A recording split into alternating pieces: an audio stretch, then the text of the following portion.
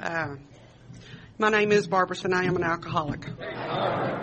It is by God's grace this program, and you people, my dry date's August 14th, 1982, and I'm very grateful for that. And I looked up just a while ago and saying, but for the grace of God. And, you know, when I first got here, I didn't understand. You know, I'd hear people introduce themselves, and where we're from, everybody gives dry dates. And you know, I'd hear them say, by the grace of God. Everybody said it. And I'm thinking, well, you just say that, and then you fit right in. And, you know, because I thought we all said the same thing. And today I know it's a long way by God's grace, but for the grace of God. And I didn't know that when I first got here. First off, I'd like to thank Jay and the committee for inviting us. The fruit baskets in the rooms, they're good. We had two, so we auctioned one off, Jay, in the parking lot. It's way too much for two people. And what a neat deal. What a neat deal to be asked to come and share in the Fellowship of Alcoholics Anonymous. You know, when I got here, people wanted to get rid of me. They didn't want me around. And today it seems like some of y'all, not everybody, you know, invite us places.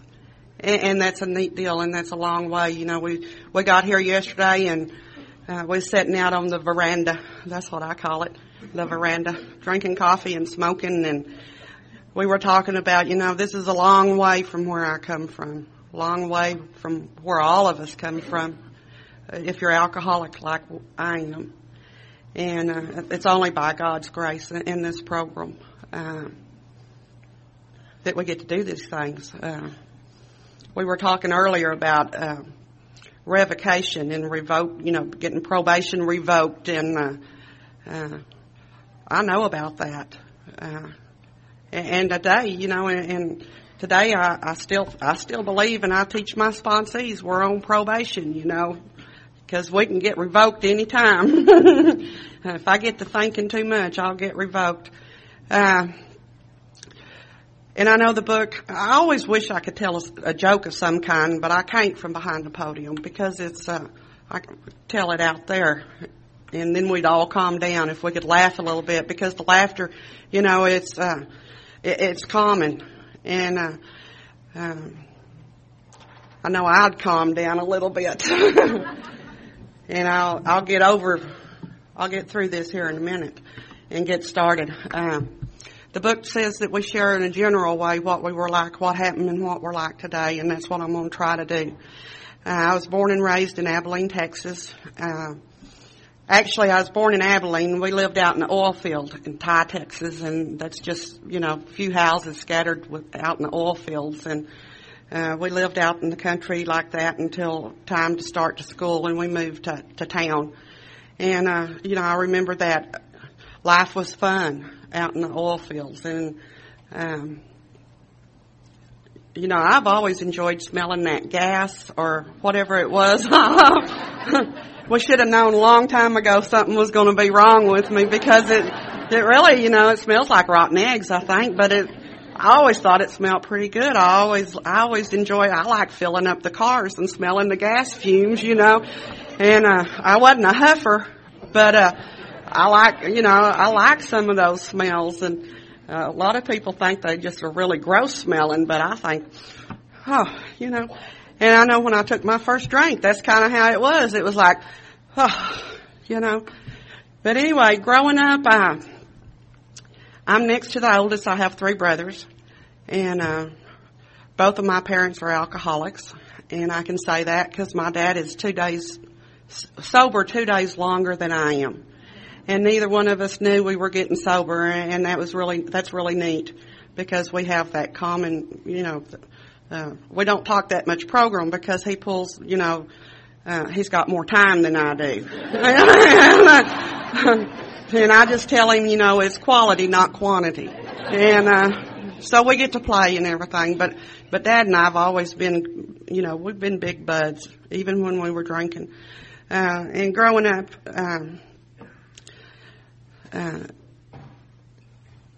it wasn't fun.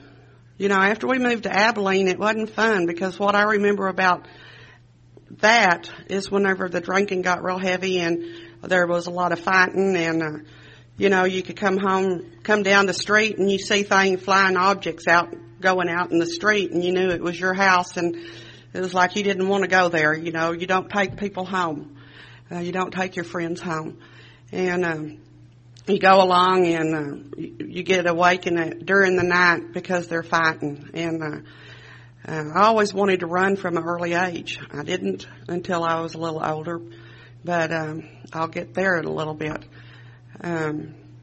My mother was a running drunk. She drank and she ran, and she would go to El Paso and she'd go to California and she'd go, I don't know where else, but she would run. And, I had that thought, and I think a lot of us do, is when we had come from an alcoholic home, is that I'll never be like her.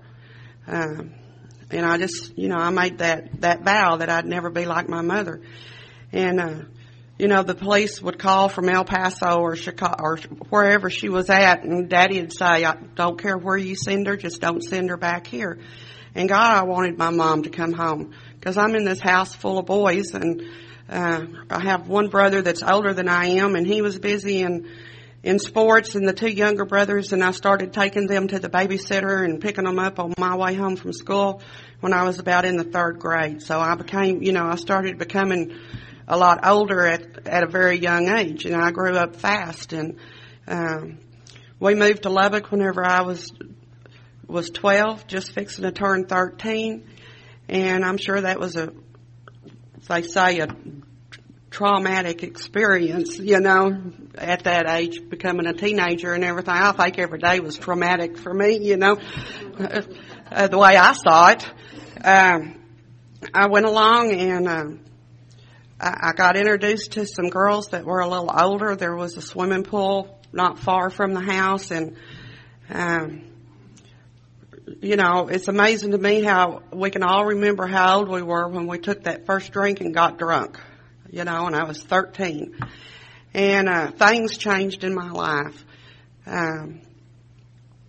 because I remember, drinking that Strawberry Hill wine, and I like to drink right out of the bottle. I've always drank straight out of the bottle. I like to take the lid off and throw it away and drink. And it's why dirty up a glass or anything, just drink it. But that's whenever I started physically running, was when I was 13. I spent my first time in jail. I was 13. I just started getting in trouble the first time I was on probation was 13. And a lot of that didn't change for a lot of years. I started running physically. I ran away from home. We just had to move our home group, and we were riding down 42nd Street the other day, and I was pointing out, I'm confused about 2 houses on that street because one of them I stayed in the closet for 3 days. And I was telling Bob about it. And it's a big house, and the closet was big. It was as big as our bathroom at our house, And Terry's mother never knew I was there, And I went home because I had to go to a probation meeting. And I remember standing in front of that judge and telling that judge that if he made me go back home, I was leaving again. And I just never felt like I fit in my family. I always felt like they were from another country or something. I'm sure it wasn't me feeling like I was from a different country, We went on and I started living in a foster home.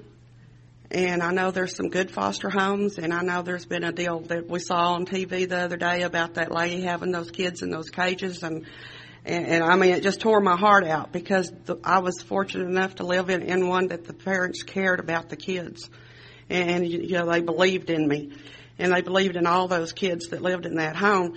But what I did was I abused that household too, because I'd go home to visit my parents, and it seemed like it'd be okay. The book talks about how we always want to be the center of attention, and it's always me. And I'd go home to visit Mom and Dad and the boys, and the drinking wasn't as bad, and I'd get a lot of attention, and then I'd go and tell my foster parents that I think they're doing better. I think I can move back home. And so I'd move back home, and that'd last about 2 weeks, and then we were right back to the same drinking and fighting, and so I'd go visit my foster parents, and then I'd get all the attention on the visit, and I'd tell them how bad it was at home, and I'd move back over there, and I played that running game for several years.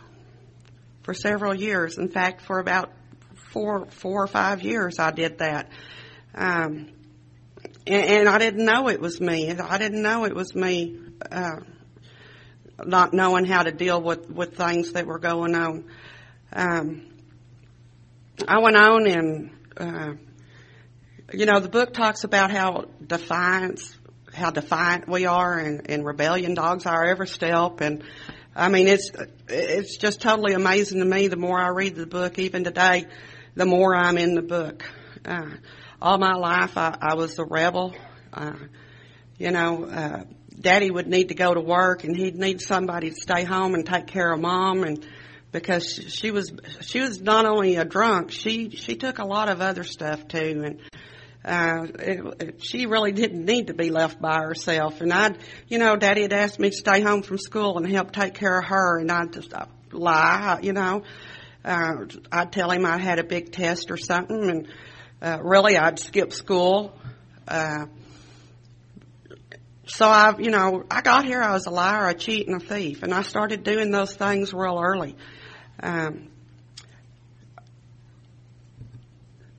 My rebellion and defiance, in Texas, and I don't know what it is here, you can quit school whenever you turn 16. And I didn't know that when I was 15, fixing to turn 16, and I didn't know that until the Mom and Dad and the principal and the counselor, they're telling me just because you turn 16, you can't quit school. And I'm like, really? I didn't know you could. So when I turned 16, I quit school. It's like, it's like all my life, if they tell me I can't, I do. And I do everything backwards. I've always done things backwards. I quit school. I went to work. I've always worked. Growing up with 3 boys, you just kind of get treated like one of the boys most of the time, and I'm grateful for that today, because I learned a lot of things that came in handy later on, because whenever Daddy taught the boys how to change the flat tires and change the battery and change the oil and do some of that car maintenance stuff, and later in life, it came in handy whenever I was single and divorced, because you need to know how to do some of those things.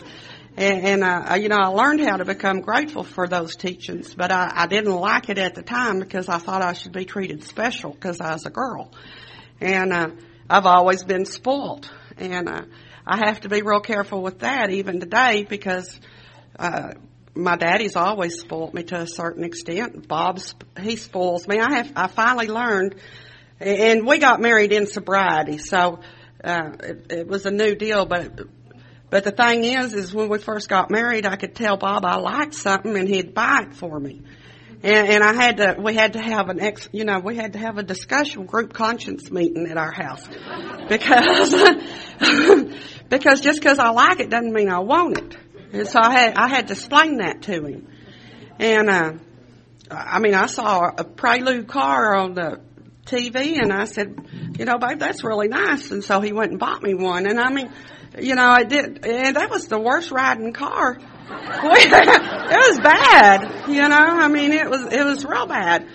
And, some of those, it was a cute little car, but that's when we had the group conscience meeting. But I've had to learn how to be careful with. I'll help you through this here, But back to, we heard a lady speak several years ago, and she talked about that if you've been married 3 times, you can say several, and that's all you need to say about it. And I've been married several times, and I'm not going to go through every one of those marriages. And I know y'all will be grateful for that. They were, I know that I've always done things backwards, you know. I got pregnant when I was 17 and I was on probation, and Mom and Dad wouldn't sign for me to get married to this guy. He wasn't the father of the child, but we were going to get married, and so I was still in the welfare system, and they sent me to Fort Worth and was going to make me give that baby up for adoption. That's not really what I wanted to do, but again, somebody was telling me what to do. So I went to Fort Worth, and 2 days before my 18th birthday, he called and we decided to get married. He's, you know, and I've always done things with motives behind them. And that first marriage, the motive was I didn't want to give that baby up for adoption. And all the way home, we talked about getting a divorce. And so, I mean, you know, it's just not right. Now that when I look back on it, it seemed like the thing to do at the time, but it was not good. That marriage lasted 3 years, and after I had her, the first one, I became pregnant with the second one, and after 3 years, we got divorced, and then it started, and I was drinking some. After I got to treatment, and I'm not one of the ones that woke up one morning and called Alcoholics Anonymous or called a treatment center, because it just wasn't, I didn't know anything about alcoholism. I know Mom and Dad drank a lot. Now, the more I've learned about my disease, the more I know about their disease. But at that time, I didn't have an inkling of any of this kind of stuff. And it just, whenever I got honest about my own drinking, I was carrying a filth of Southern Comfort around in the glove box whenever I was 18 years old. And I was taking drinks before I went to work. And I remember it would make, that calmness on the inside. I just never had any calmness on the inside. It was like the oldest daughter, Bob and I have 5 kids. He's got 3 and I've got 2. So we have 5. And my oldest daughter, she doesn't drink. I mean, she'll drink about that much. And I'm like, is that all you drink? She goes, well, Mom, I feel out of control. And I'm like, Shelley, this is what I keep telling you. When I drink, I feel in control. I feel like things work, and I fit whenever I drink this much. And she's like, Mom, I don't get it. And I said, you're not supposed to. I'm grateful you don't get it, But, I went along and things just were always crazy in my life. Like I said, I've been married several times, and actually this is my 5th. And every one of them, up until this one, there was a motive. And I didn't know that until I got here, and some of y'all shared with me and the sponsor. I just know the book talks about this disease being progressive, and it's progressive, and I can see it today, and I couldn't when I first got here. The progression for women, I know, is faster than it is for men. I certainly use some other chemicals, those outside issues that probably got me here a lot quicker, but they also allowed me to drink a lot more. And when I got here, I was unemployable. I was unable to take care of my kids. I was getting another divorce, and I was living with a lady. And like I said, people were real tired of my stuff. I'd gotten to a place to where I knew Bob before I got sober, because I waited tables and I waited on him and his dad. They own a pawn shop, and all my stuff was in their pawn shop. And so that's he still owns a pawn shop, Now it's kind of our pawn shop, but none of my stuff is there anymore.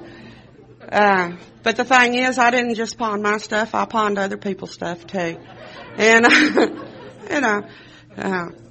that's what we do. The girl I was living with, and she was a friend, and she worked out at TI, and her and her supervisor had been talking about me, and I hate it whenever y'all talk about me and I'm not there. I want to be there, But and come to find out, he was a member of Alcoholics Anonymous, and he was sharing with her what she needed to do, and I know I'm going to miss a lot because I much rather talk about sobriety and recovery. That it's I love those speakers that they say, I'm not going to stay drunk all night. I'm not going to give a long drunk-a-log, and then they're drunk all night long. And that I've been guilty of that. I don't want to do that tonight. And I want to get into the recovery because recovery's been neat. But when I got here, I was a real sick little girl. And Clyde came and made that 12-step call on me, and I don't remember I don't know anything he said. I know that he was real big. And he's from over here in the Carolinas, and he was 6 months sober, and I'm sure he did a real good 12-step call. But the only thing I heard was that there was a dance and a barbecue out at White River Lake, and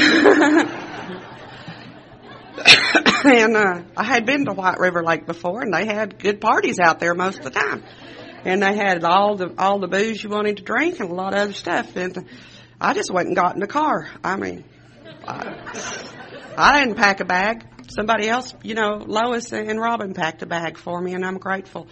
And the sad thing is, and I understand today, and I understood for a lot of years now, why they wanted me to go somewhere. I weighed about 75 or 80 pounds, and I've recovered from that.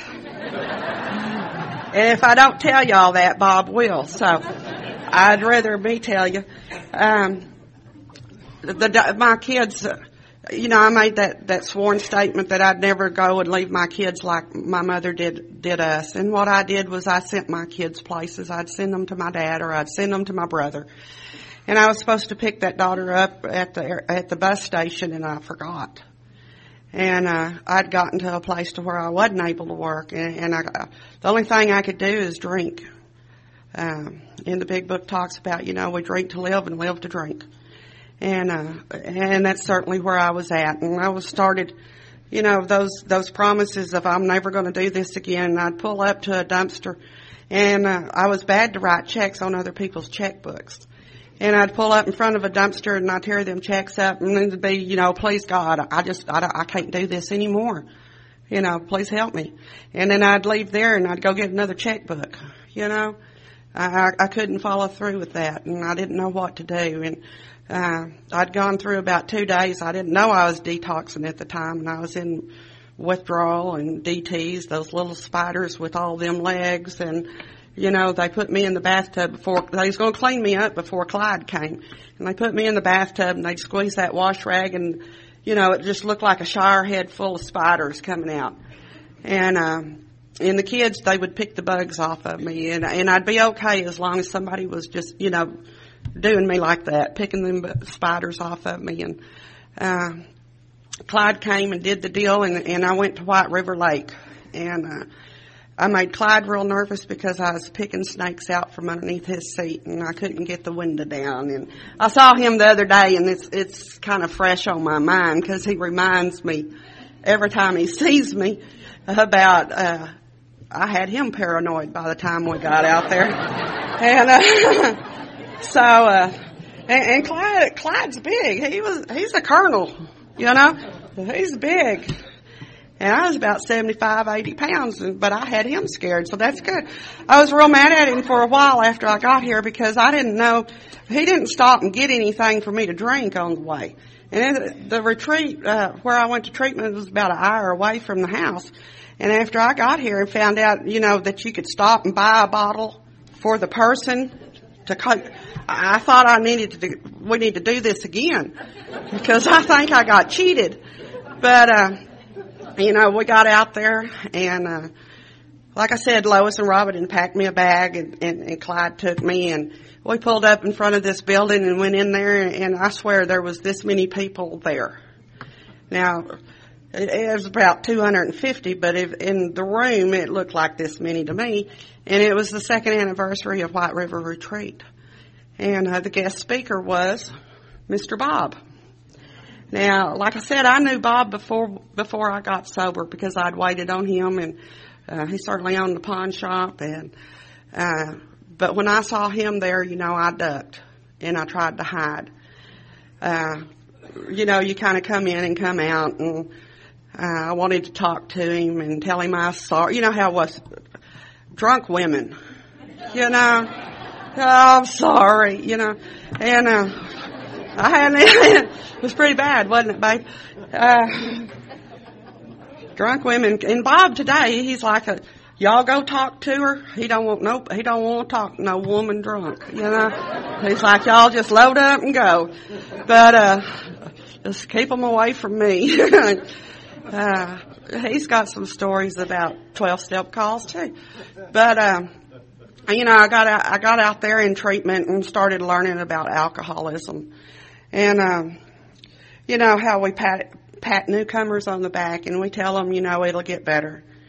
Just keep coming back, it'll get better. And I promised the first couple of weeks I was in treatment, I couldn't see where this sobriety and recovery was very much fun. The first week, I guess the second week I was in treatment is whenever they served papers on me where this husband I was divorcing was taking the kids away from me. And that was my first good bout with anger because he wasn't their daddy. Now, I kind of forgot that he loved them enough to adopt them. But, we get into that. Who do you think you are? You're not even their father. And the next week is when my friend brought the newspaper out there, and they had indicted me on 2 counts of forgery. And so I couldn't see where recovery was just real, fun.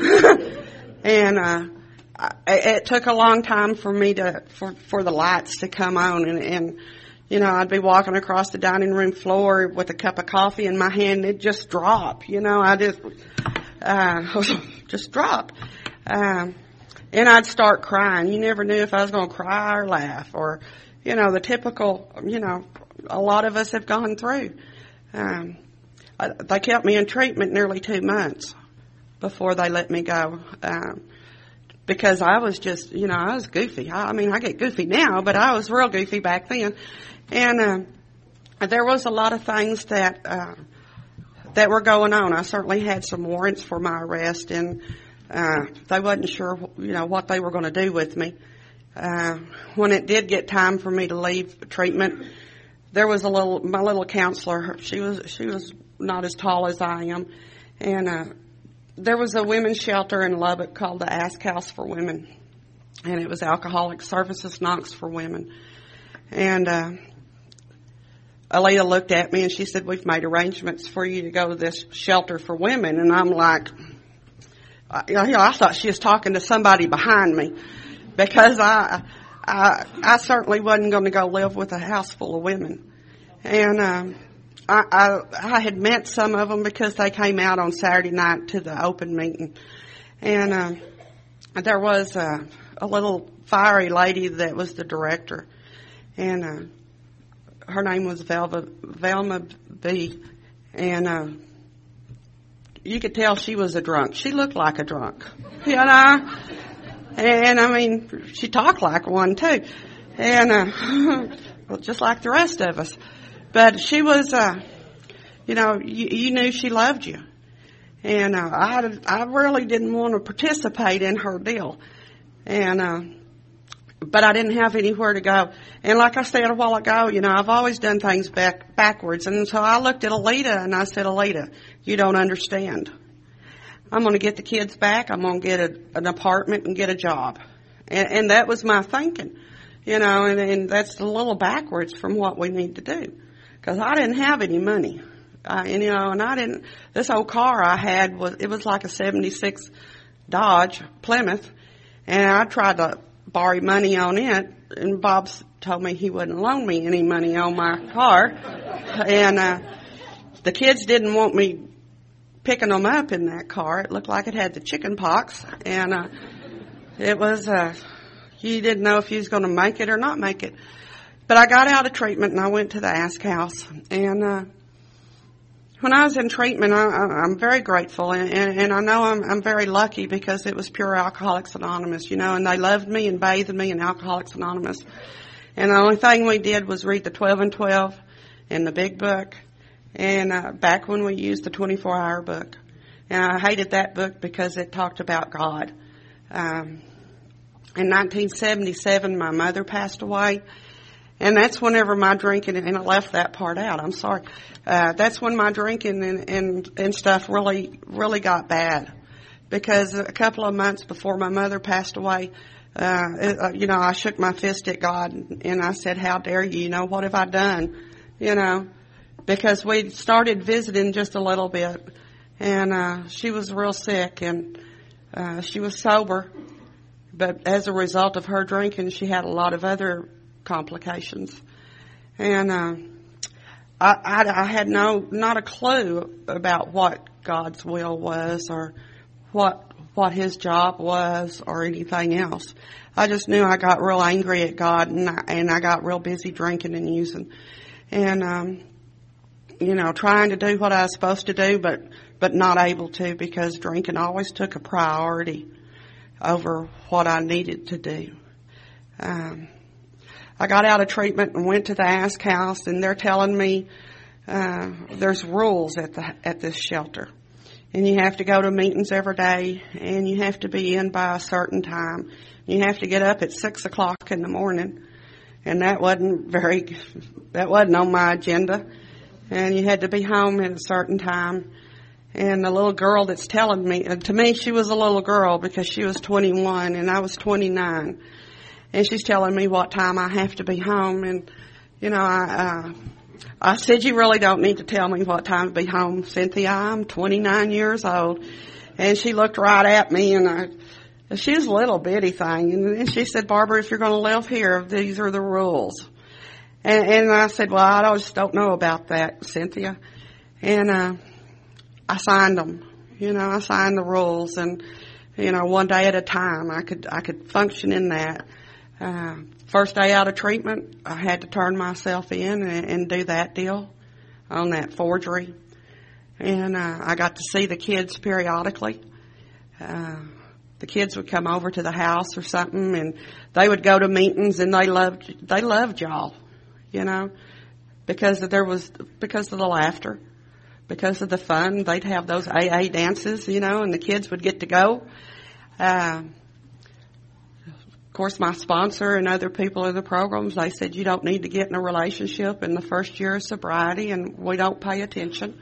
I'm not divorced yet, but you got to get one going. And it was, you'd break up, and I'd see him with her at a meeting, and then I'd get crazy, and my sponsor's telling me you don't give anybody the privilege to keep you away from a meeting of Alcoholics Anonymous, and all I want to do is get up and kill both of them, because I like to fight, I like to go to bars and fight. In early sobriety, we still have that mentality, and that behavior hadn't completely cleared up. And, but anyway, we got married. And I got married. I wanted to get married at the treatment center because I wanted to be the first one to do that. And so Bob took pictures of the wedding, and the thing is that he was married to the lady that owned the treatment center, and so she was my first sponsor. Now it really sounds screwy, but it wasn't screwy. It's just, I've known Bob a long time, and I've just known Bob a long time. There never was anything screwy about it, And Judy's telling him she really doesn't want to marry him, and he's telling her, I just found this out not too long ago, y'all. Y'all are the first to know. Bob wants to know why in the hell I'm marrying him. And Judy's like, I don't know. And but the only way I know to do a relationship is you date a couple of months, you get married, you fight, and you get a divorce. I mean, it makes sense to me. Still. I mean, because our deal is different, you know. Our deal is completely different. Anyway, we lived together 6 months and 18 days, and that youngest daughter looked at me and she said, Mom, you never cease to amaze me. And she was 12 years old, I think, because I've dragged those kids in and out of every relationship, and I did all the things to them that we do to our kids. I divorced him, and I finally paid attention. If y'all notice, the ones that tell us to stay out of relationships are always married. Have y'all noticed that? It's not any different today than it was back then. It's anyway, I got a divorce from him, and I listened to my sponsor, and I stayed out of a relationship for a little over 6 months. And I understand today, you know, I did better. You know, I got some sanity. I started building a relationship with a higher power. This is around the time I was 2 years sober, and because when I got here, I didn't want any part of God.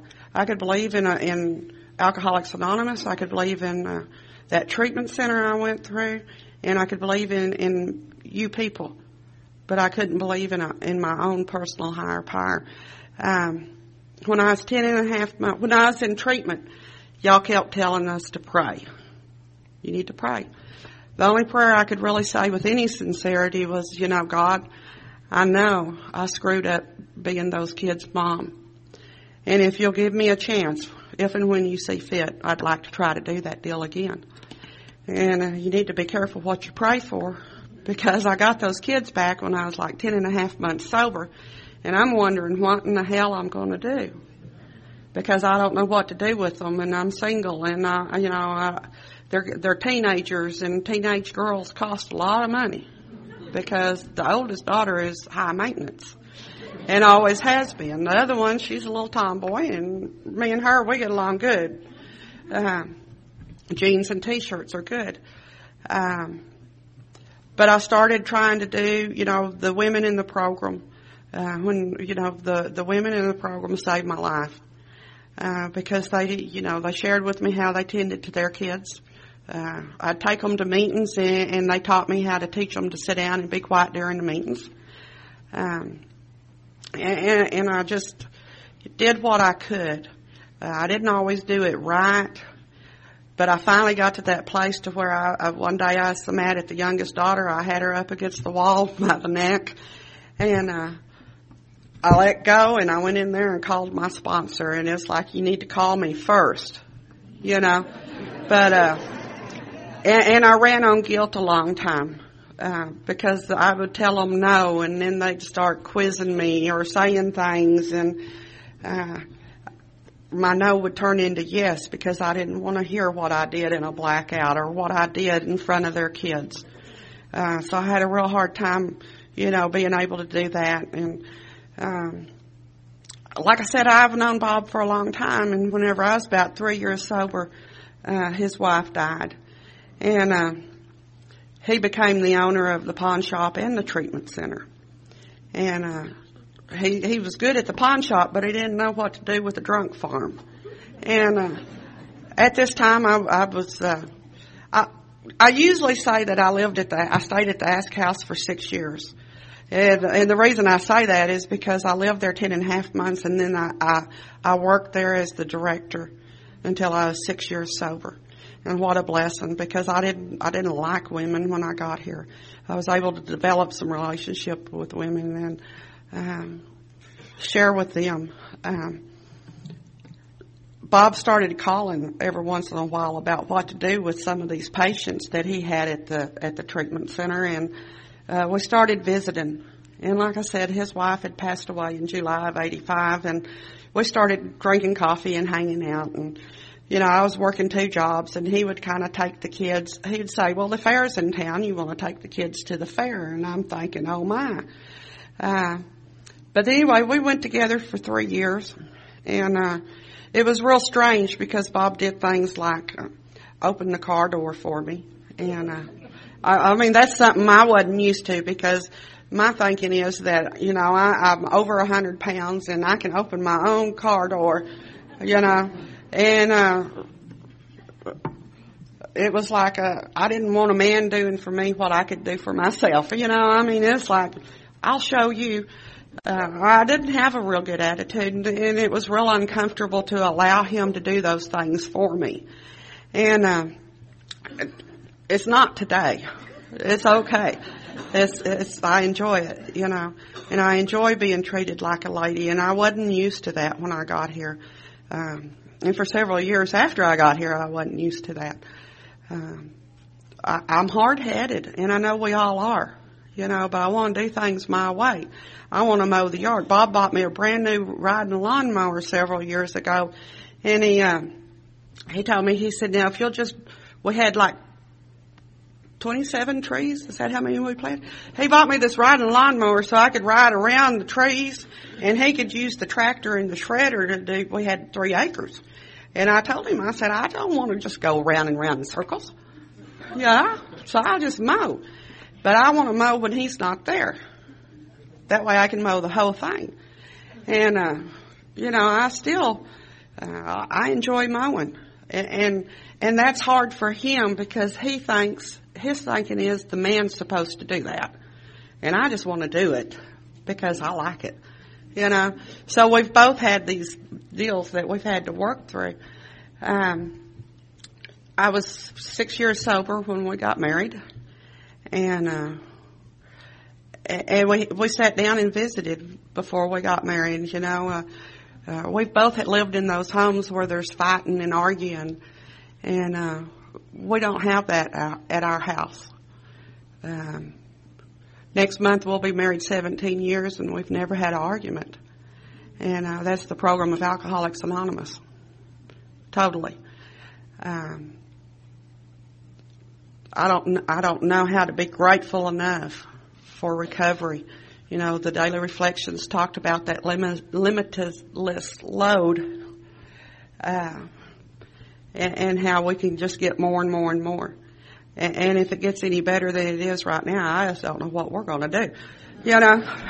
Somebody will say something about, well, do y'all sleep, do y'all rest good at night? And it's like, if we rest any better, we're going to be getting caskets,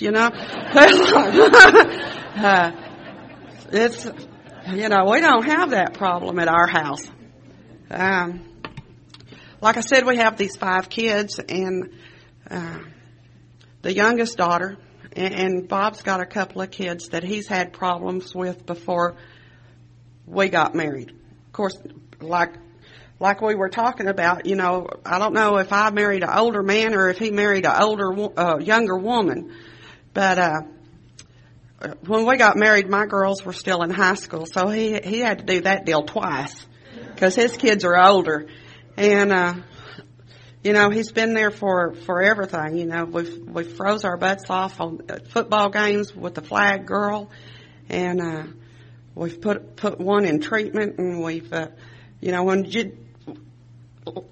year ago July, when Jay spoke in Wichita Falls, we spoke with him, and that was just down the road from Lawton, Oklahoma.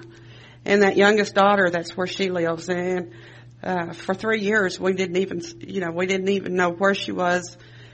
Well, we'd have Sean sightings, how people call and report, we saw your daughter.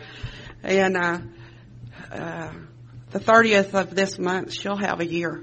And so as soon as we get home to Lubbock, a couple of days later, we're going to Lawton, Oklahoma for her 1-year birthday. And I'm so grateful Alcoholics Anonymous is there. She's a drunk. I mean, she's a pure drunk, and she does it well. And you get to that place that you have to apply a program in all areas of your life, and And I'm grateful I had a sponsor that taught me how to do that. I'm not one of these that go to different programs for different problems. I go to Alcoholics Anonymous, and in the big book it talks about, I had to find a God that was big enough to take care of all my problems. And that's not why I came here. I came here just to where I'd quit writing forged checks. They wasn't hot. They were hot, but they were forged. I didn't come here to look for a God, And I didn't know I was going to have to go to meetings every day, and I didn't know I was going to have to find a home group or go wash ashtrays every Saturday. That's our job. We go and clean every Saturday at our home group, and and we still do it. Some of the members, they want to know why we come clean, and it's like somebody's got to do it, But I don't know how to give back what I've been given, other than to go. I gave up the job washing ashtrays last month, and it's been hard. I don't like it. They don't do it right. They don't do it right. I've been washing ashtrays for 23 years, and I just have to stay out of the kitchen. We had to move our home group back in the summer. We had to renovate the building first, and then we moved, and now we have 2 sinks. So there's one in the kitchen and one just on the other side of the wall. So I get over here and I make the big pots of coffee for Saturday night meeting. And I know I'll have to give up that job too. But see, that scares me, And it's not that they can't do it right, but I don't want to get complacent. And I see some members. Now, I can't keep up with Bob. Bob is active in Alcoholics Anonymous. But I see other members that have a lot more time than I do, that don't do anything, but they don't have that sparkle in their eye, and they don't have fun, and that scares me. If it wasn't for the members before me, I don't know what I'd have done. If it wasn't for those people in Lawton, Oklahoma, that kid wouldn't be coming up on a year. So I really want to go home and wash ashtrays because that's comfortable. That keeps me with a little humility. And it helps me remember there are people out there that I haven't made amends to, and there will be a day that I'm going to have to make amends to them. I'm ready, I'm willing. But I want to wash the ashtrays. I just want to wash the ashtrays. That's all I want to do. I don't mind mopping or anything else. But it's neat to be here. It's I love sobriety. I know for you that are new, if this is the first time you're coming in, you don't ever have to go back. I hadn't found it necessary. I know I got in here and I had a good sponsor, and I believe sponsorship is the key because y'all are the ones that taught me. It's just it's a hell of a deal, and I didn't know this is what I was going to be doing. Who'd ever thought I'd be in South Carolina? From where I come from. How do you get there? How do you get here from there? By God's grace, but for the grace of God. It's a neat deal, and thank y'all for inviting us.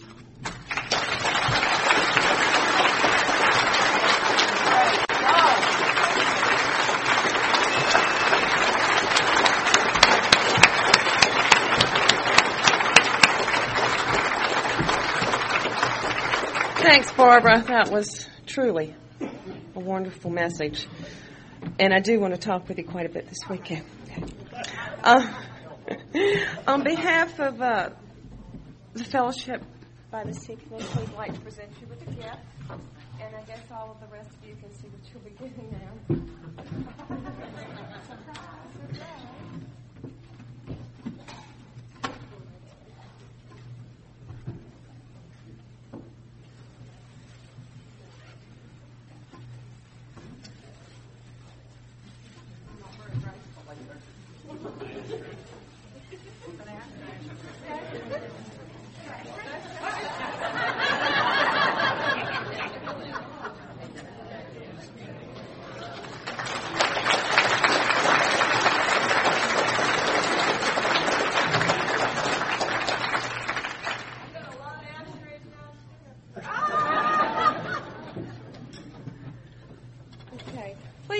let us get down and if you all will help us close with the Lord's Prayer or the prayer of your choice.